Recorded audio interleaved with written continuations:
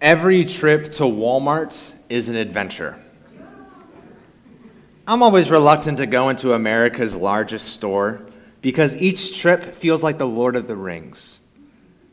You know, if you don't know the Lord of the Rings, if you haven't seen the movies, kind of a way to sum it up is that the whole time they're just walking somewhere.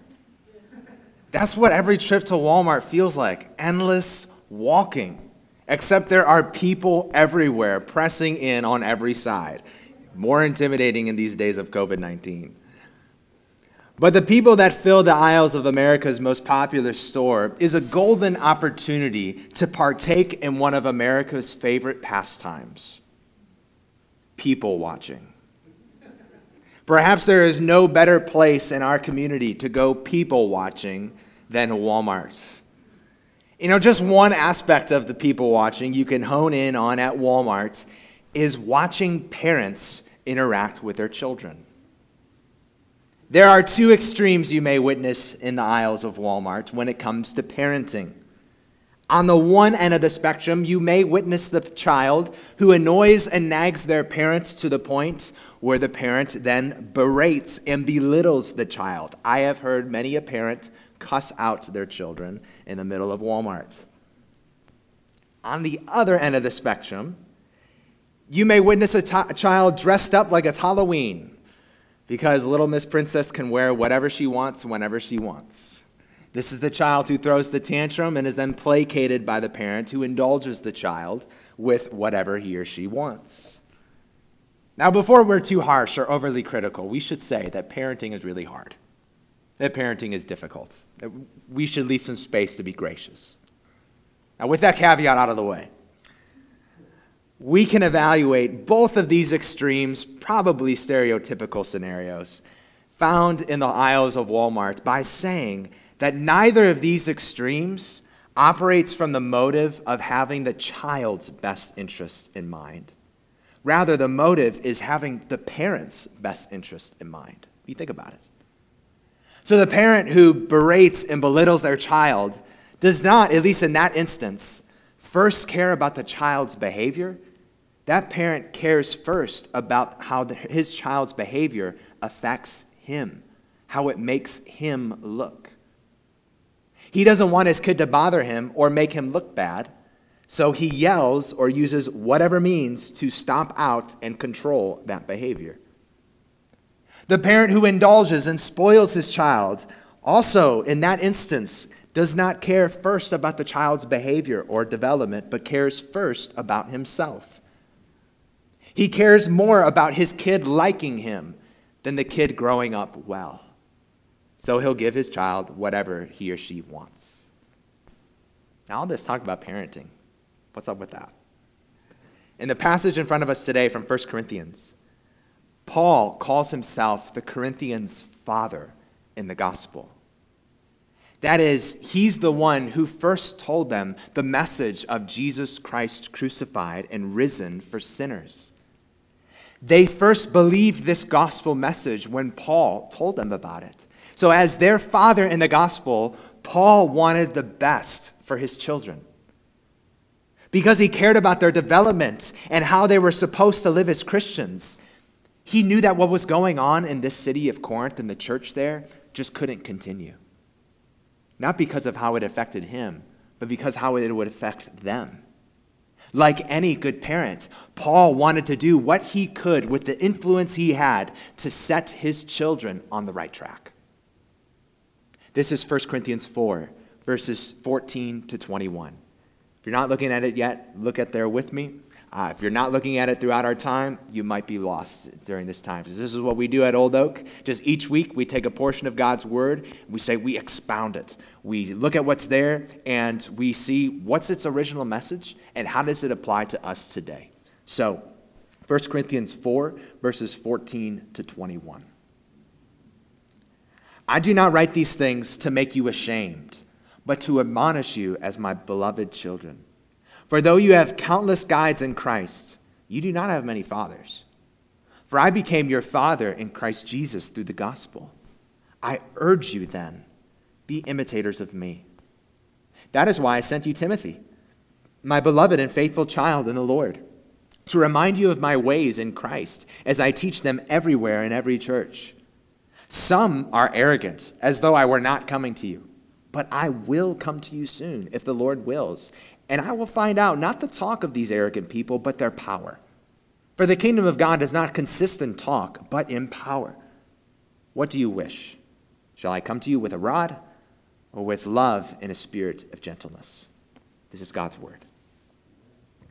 The main point that we should take away from Paul speaking to the Corinthian situation here is that we need help to grow as Christians. We need help so that the gospel we believe in our heads shows up in how we live. We need help to grow in this. Like a good parent, Paul wants to help his children grow. And he's going to do so here through positive reinforcement, the first half of this paragraph, verses 14 to 17.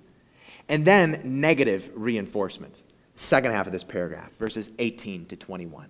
He wants to help his children in the gospel grow.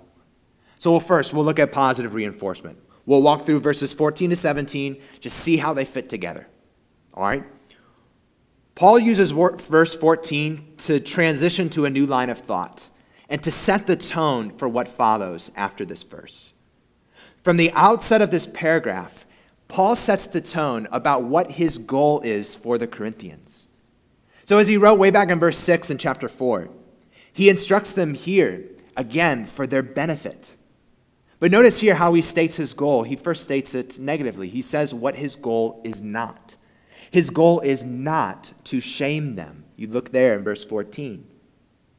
Now, very soon in the letter, as in like next chapter and the chapter after that, Paul's going to write about things that the Corinthians, he says, should be ashamed of. That's not what he's doing here.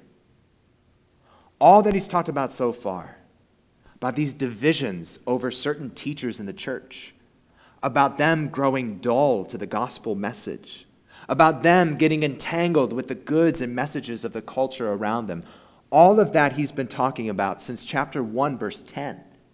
All of this came with the goal, he says, of admonishing them. It's probably not a word you have in your everyday vocabulary. I admonish you. This word admonish has more than just a negative function of warning about what's bad. It also has a positive function to encourage toward what is good. That's Paul's MO throughout the letter. He doesn't just say, Corinthians, you guys are screwing up. Stop it. He says more than that. He says, you guys are screwing up. Here is the better, more excellent way. Prime example, chapter 12, verse 31. He says that straight up. I will show you a more excellent way. See, it follows the pattern of the Lord, right? So more than the Lord wanting to withhold us from something good, the Lord leads us into something better. That's how the Lord operates.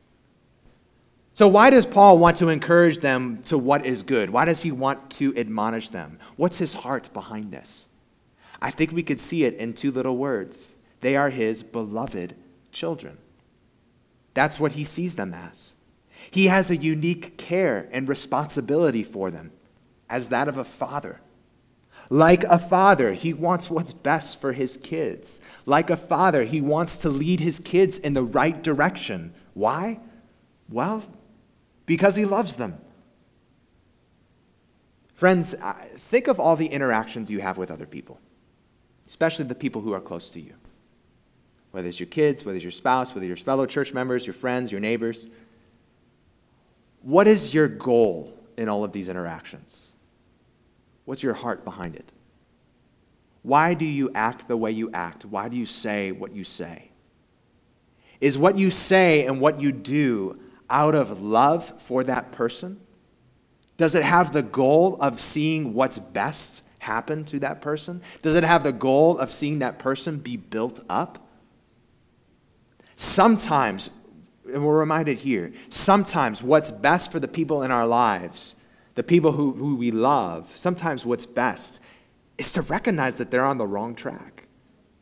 And it's to point that out to them, and it's to help them follow in the better way of the Lord. We're going to get more on that later. So here, verse 14, Paul has set the tone. He treats them as his beloved children. He wants to bring them into the right path, to admonish them, encourage them towards what's right. Next verse, in verse 15, he establishes their need for correction. And then he's going to prepare for his main command that's going to come in verse 16. So here's their situation. Verse 15. He says they had countless guides in Christ. These guides likely refer to the church leaders over whom the Corinthians divided. These are the church leaders who came after Paul had left them. These are the church leaders that Paul had talked about back in chapter 3, those who built upon his foundation, those who came just after Paul. Now, Paul contrasts these countless guides with himself. There's a contrast he sets up. So the first element of this contrast you see is just straight up numbers. There are many guides, but there's one Father in the gospel. You think about it, even if these teachers were faithful, it would have resulted in the Corinthians being pulled in many different directions. And what they needed to do was follow the singular direction of the gospel message that Paul originally preached to them. That message of Jesus Christ crucified. That's their singular direction. So Paul contrasts this many guides with just one Father. He also, this other element of the contrast comes in just the titles. They have many guides, but Paul is their Father in Christ Jesus through the gospel. Guide versus Father. Now, the guide is more than just like a guide through a hike or a forest. This is not Gandalf or Gollum guiding them through Middle-earth. Another nugget for you Lord of the Rings fans. Sorry if you're left behind there. Back then, guides, as Paul says, were entrusted by fathers and parents to bring their children to and from school and basically to oversee their conduct. Paul's not necessarily putting down these other teachers, these other guides. What he wants to emphasize is that he has a unique relationship with them that others don't. He was with them from the beginning. He didn't bring about their conversion, no, but he was the one who first preached the gospel to them.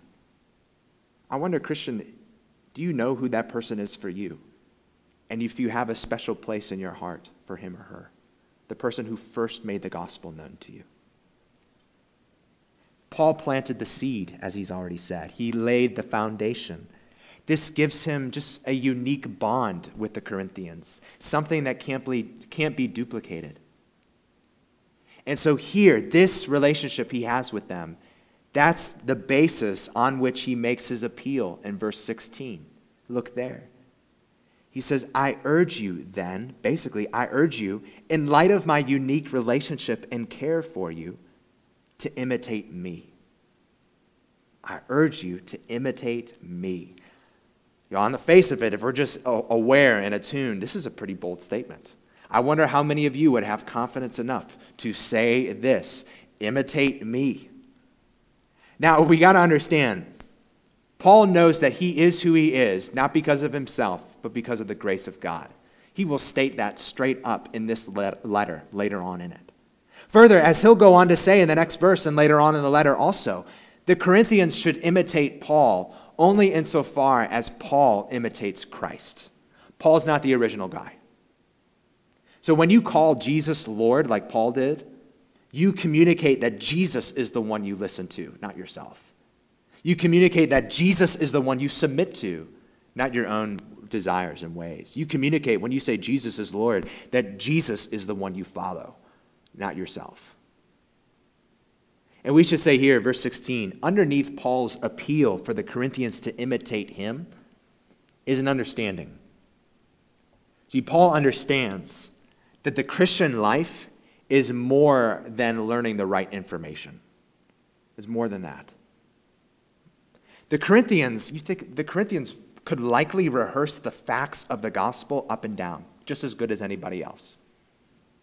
This means they could rehearse the facts of the gospel, but it didn't change how they lived.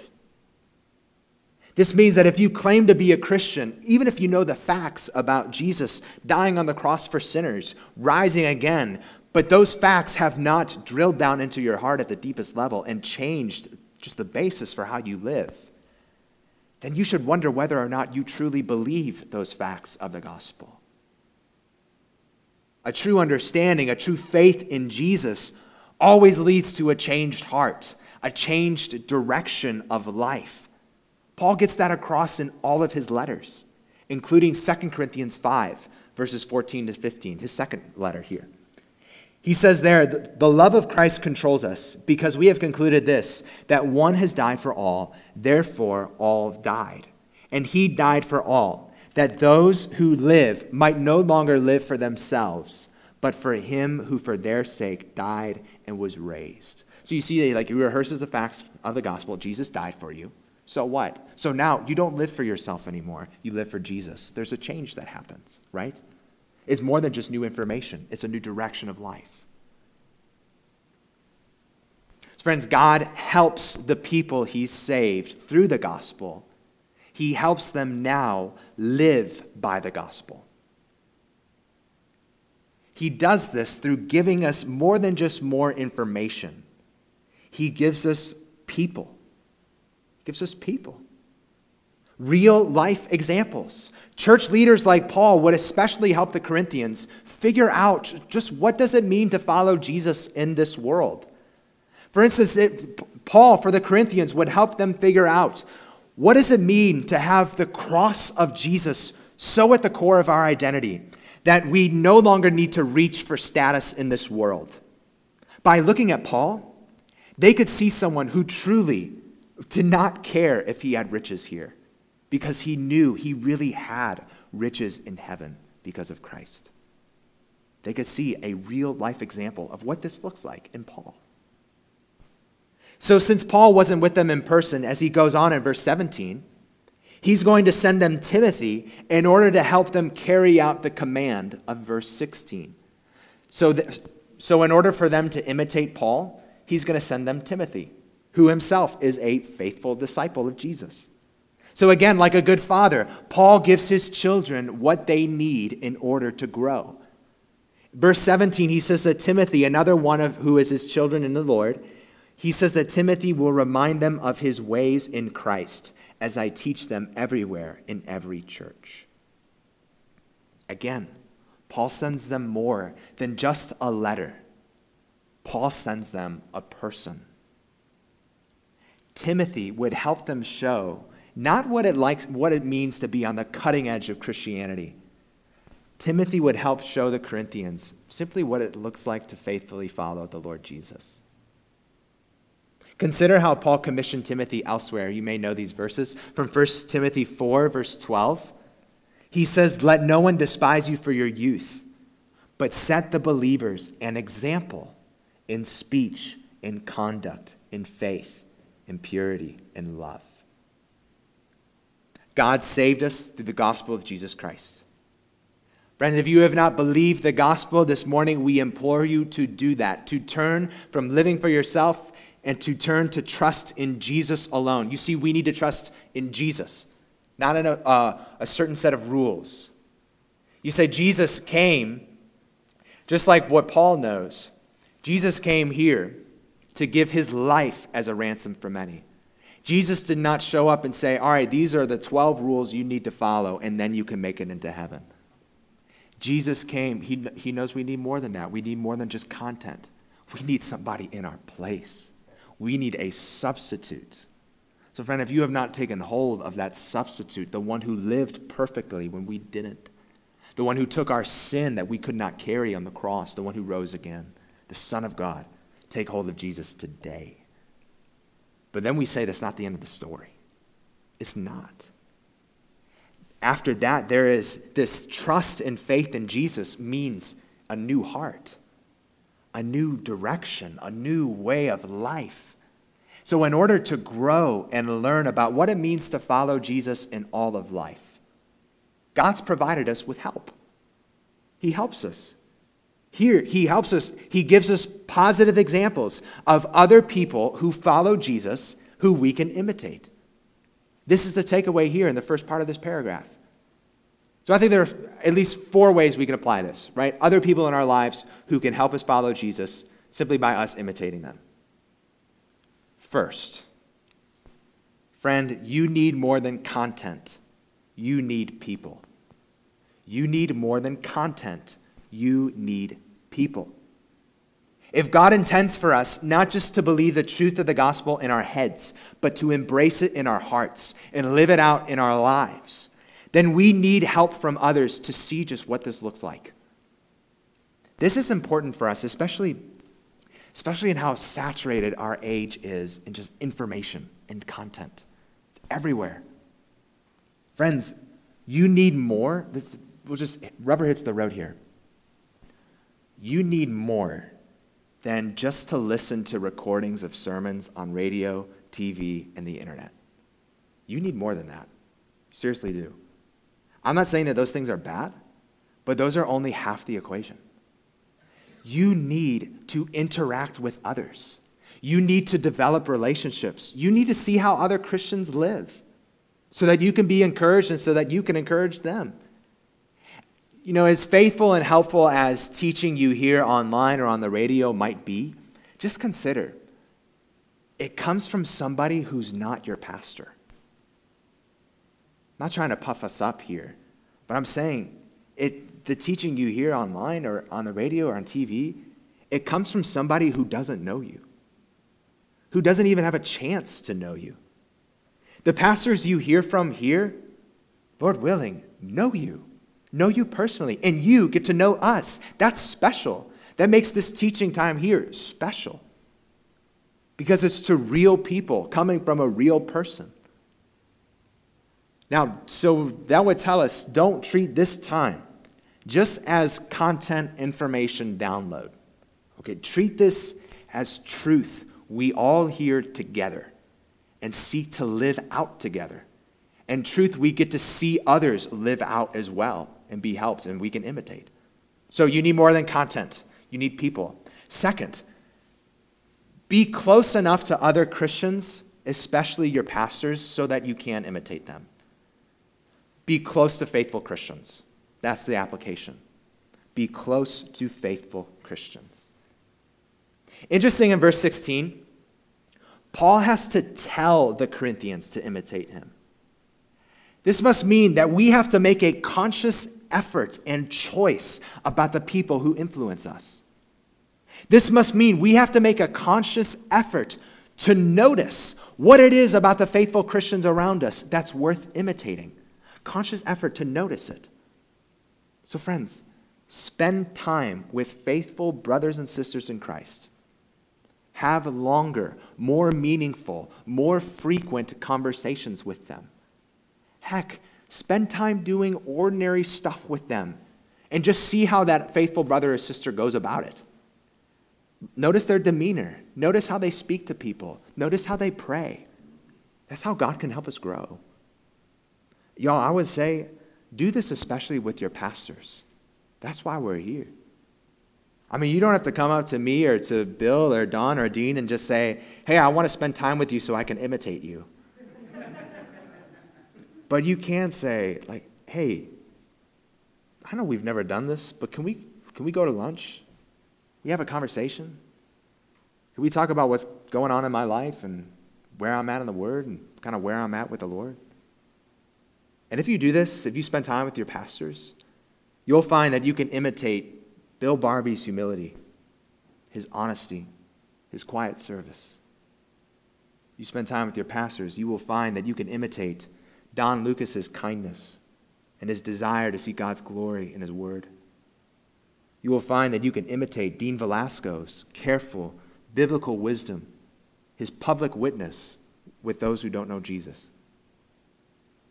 I'm more than just elders. As I pray my way through the member roll even, I often thank God for what he has done through each person. And I often think of a Christ-like traits that person displays and that I can, with God's help, imitate. Be close enough to other faithful Christians that you can notice them, what God's done with them, through them, and you can imitate them. Third way we can apply this. Be careful about who you admire, because who you admire is who you'll end up imitating. Be careful about who you admire. Imitation does take conscious effort, but imitation can also happen subconsciously, just kind of accidentally. We can't help but imitating our parents. That's why the Progressive commercials are so funny. But we imitate all the time without knowing. We imitate other people. We imitate not just the other people around us. We imitate the people we see on TV and online. I find myself, I watched a show recently with Kate, and I say one character's catchphrase from this show all the time, just subconsciously. I imitate. And seriously though, I have a concern that many in Christ's church, especially here in the States, unknowingly imitate the crankiness, the self-righteousness, the meanness, the lack of empathy, the lack of charity, the lack of deep and honest thinking modeled by our pundits and modeled by our politicians. I have a concern that we imitate that. Be careful about who you admire and who you spend time around, even those you spend time watching. Fourth way we can apply this. Be someone who others can imitate. This might be the most intimidating one, right? Be someone who others can imitate. This is especially important for pastors, right? Which is why most of the qualifications for pastors in 1 Timothy relate to character, not giftedness. But for all of us, I wonder, did you ever think that you would have a chance to be a model? You have a chance to be a model. No, you may not strut down the runway, but you have the chance to be used by God to model what it looks like to follow Jesus to your fellow Christians. Christian, is your life one that others should imitate? Especially if you've been a Christian for some time, especially if you've been here among this local church for some time. Christian, who are you helping? You have fellow Christians here who are younger than you. You have fellow Christians here who are newer to the faith than you. What if God placed you here, not just to squeeze all that you can for yourself? What if God placed you here to help the other people who are here? You don't got to do anything radical. Just talk to new people. Spend time with them. Get to know them. Ask good questions. Be their friend. And go from there. Hey, perhaps read the Bible together. You should be reading the Bible on your own anyway. Why not do it alongside somebody else? So there it is. Paul's positive reinforcement to encourage them to go in the right way. And the way he encourages them is by offering an example of a real-life person who follows Jesus, someone who they know, someone who they can imitate. Growing up, when I had friends over the house, parents are gracious. I have friends over the house all the time. Our refuge away from the adults was the basement.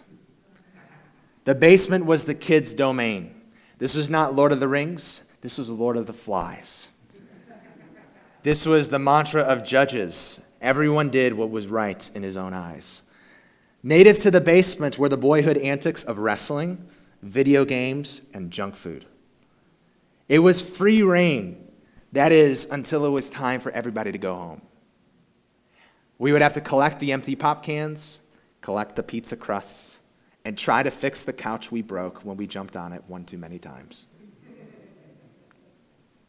At the Corinthian church, it's been free reign. The house was a mess, but now Dad is on his way home. It's time to get the house in order. This is where we see Paul's negative reinforcement in verses 18 to 21. Let's read those verses again.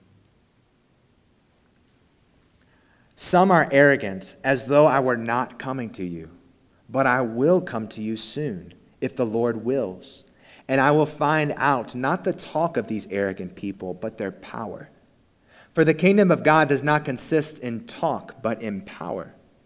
What do you wish? Shall I come to you with a rod, or with love and a spirit of gentleness? Now, just starting off here in verse 18, you may remember that we saw this word arrogance show up last week in verse 6 of chapter 4. It's that same word translated as puffed up. In verse 18, notice, Paul's addressing just one particular group in the church. He says, some of you are arrogant.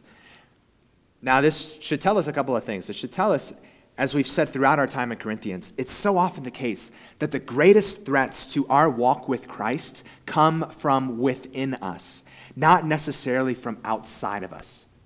And those are the threats that we just don't take seriously. This also tells us that there was one group of people in the Corinthian church exercising a disproportionate amount of influence over the entire church. So just rapid fire application. Before you gossip, before you are careless about how you speak about somebody else, before you murmur, know from this example here in Corinth that it doesn't take a lot of people to do damage and to divide a church. It just doesn't. So here, what's going on? Verse 18, the arrogance of some had spread throughout the Corinthian church. It's what Paul has been discussing at length so far in this letter. This arrogance goes in the form of this, that more important than being faithful to the message of Jesus Christ crucified, the Corinthians wanted to be the elite, the successful of their own culture. And they would go after the teachers who would help them achieve this goal. And as Paul discusses here in verse 18, they doubled down on this mindset because they thought Paul would never come back to them. They could justify leaving behind the message of the gospel that Paul preached to them because they claimed that Paul himself left them behind. In verse 19, Paul quickly corrects this and says this is not true. He fully intends to come back to them. Notice he qualifies it by saying, if the Lord wills. Paul was no stranger to change of plans. Paul embraced Proverbs 16:9. You may know that verse. The heart of a man plans his way, but the Lord establishes his steps. Just as a quick aside, I love the little details throughout Paul's letters, especially here. I love Paul's little qualifiers. Back in verse 15, he says he is their father. He qualifies it by saying, in Christ Jesus, through the gospel. Here in verse 18, he says, I plan to come to you, qualifies it, if the Lord wills. Just these little details show that when you pour out Paul, the first thing that comes out is reverence to God, submission to Christ. That's the first thing that comes out, just when you pour out Paul. Back on track here. What's going on? Paul plans to come to them, and he's going to find out the truth about what's going on. He would find out and show them that this arrogant group that wielded a disproportionate amount of influence over the entire church, this group was all bark, no bite. As they put it in Texas, this group was all hat and no cattle. This is because he says in verse 20 that the kingdom of God does not consist in talk, but in power. What does Paul mean by that? The kingdom of God does not consist in talk, but in power. Well, friends, as we've been talking on Wednesday nights, each and every week, it's come up. One of the most important things, context. Context, context, context. So what does Paul mean by power? Well, just look before what he's talked about. Remember chapter 2, verses 1-5. He says, and I, when I came to you, brothers, did not come proclaiming to you the testimony of God with lofty speech or wisdom, for I decided to know nothing among you except Jesus Christ and him crucified.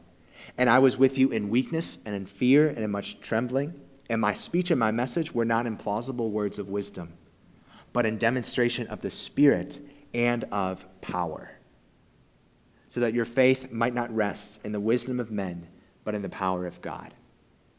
So what Paul says here in chapter 4, verse 20, has a backdrop. When he says that the kingdom of God does not consist in talk, but in power, what he means is really what he said previously. It doesn't matter that if you can preach in a way that gets applause.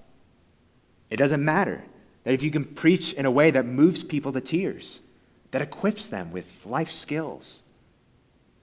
if you don't preach about how God saves people from their sin and the judgment that their sin deserves, then what does any of that other stuff matter anyway? If you don't preach that, then you've led people astray. So how do we make sure we are a church not of empty talk, but of divine power? Well, friends, it's only if we stick to the word of the cross. The message that Paul calls the power of God in chapter 1, verse 18. It's this message that the world deems weak and foolish. It's through this message that God changes the leopard's spots and melts the heart of stone. This is the message of true power. Jesus Christ crucified and risen. So Paul is going to come back to them. He's going to find out that he wants to find the house in order, all tidied up. To do that, they need to start following Jesus again. Walk in the way of the cross, walk in humility and love and unity. To get the house in order, they need to start preaching the cross again. The real way God saves people and gives them life, not preaching the wisdom du jour of their culture. Verse 21, he leaves them a choice. You can see that there. He says he can whip them into shape himself, or they can get started on their own. We'll understand this verse better if we keep in mind the father-child relationship that Paul's talked about throughout this paragraph. Like any father, he prefers to deal with them gently, but he's willing to do what's necessary in order to lead them in the right way. So for either option, we should remember that verse 14 is in place, that Paul loves the Corinthians. So this is a truth, Paul's negative reinforcement here, second half of this paragraph. This is a truth that we need to know, and we have a hard time remembering and understanding. Correction can come from a place of love. Correcting somebody can come from a place of love. Now, there's a chance that it can't.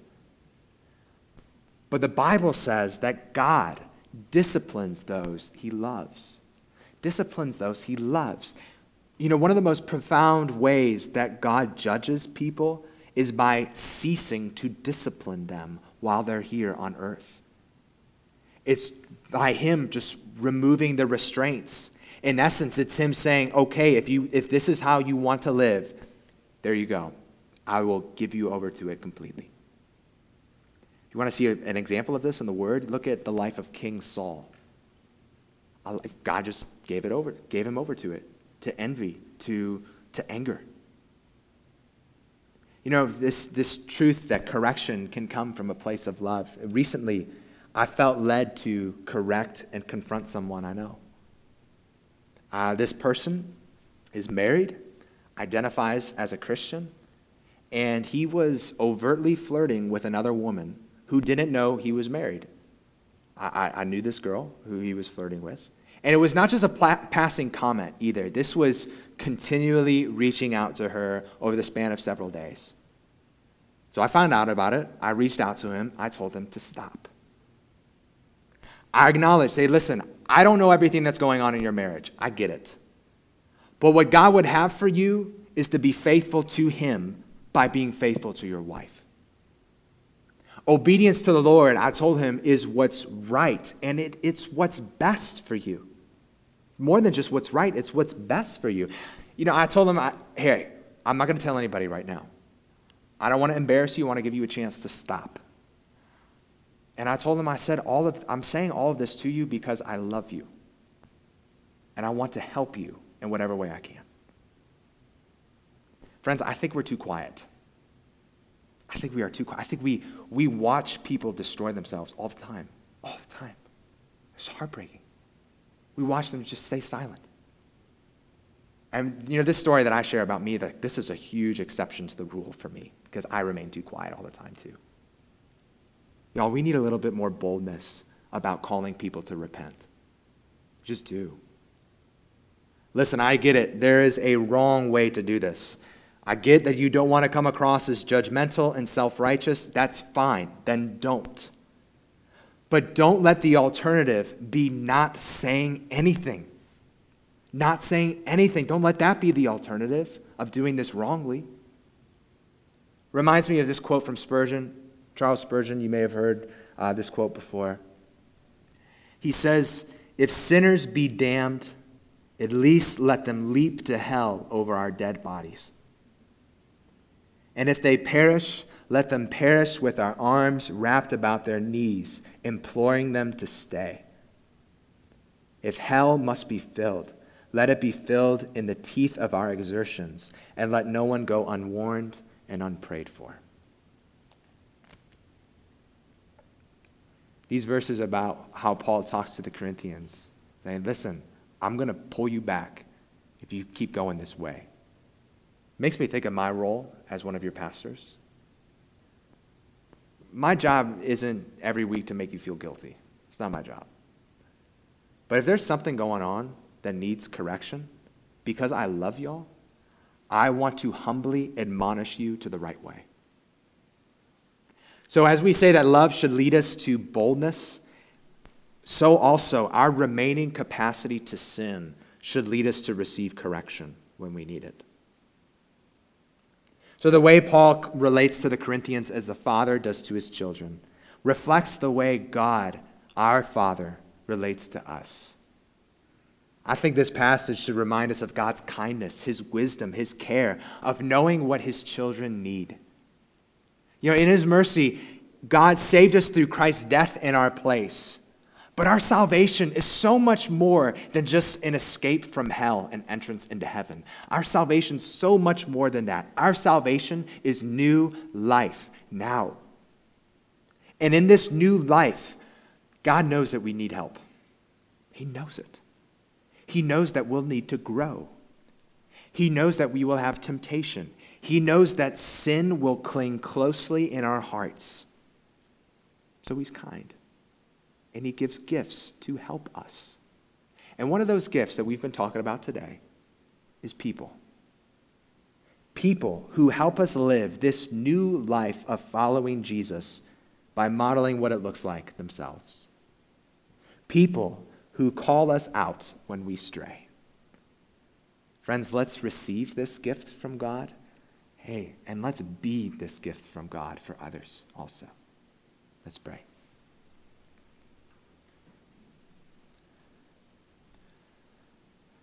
Father, oh to grace, how great a debtor daily we are constrained to be. Every day we need you to bind our wandering hearts to you. Lord, we need that in the form of people. We thank you for your kindness, God, in saving us to yourself and saving us to a family. Lord, please help us grow through our fellow brothers and sisters. And Lord, please help us receive correction and give it when necessary, to do so in humility and love. And Lord, thank you.